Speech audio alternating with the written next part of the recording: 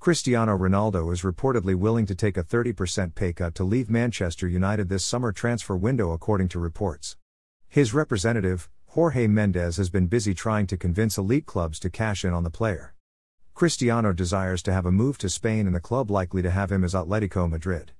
But the club have not declared any interest in the 37-year-old. Atletico aren't currently in a financial position to make the move happen, and a return to Real Madrid has already been ruled out. Barcelona on their own already have Robert Lewandowski to work with.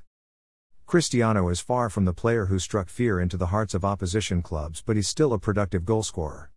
He scored 18 Premier League goals for United last season in a poor team.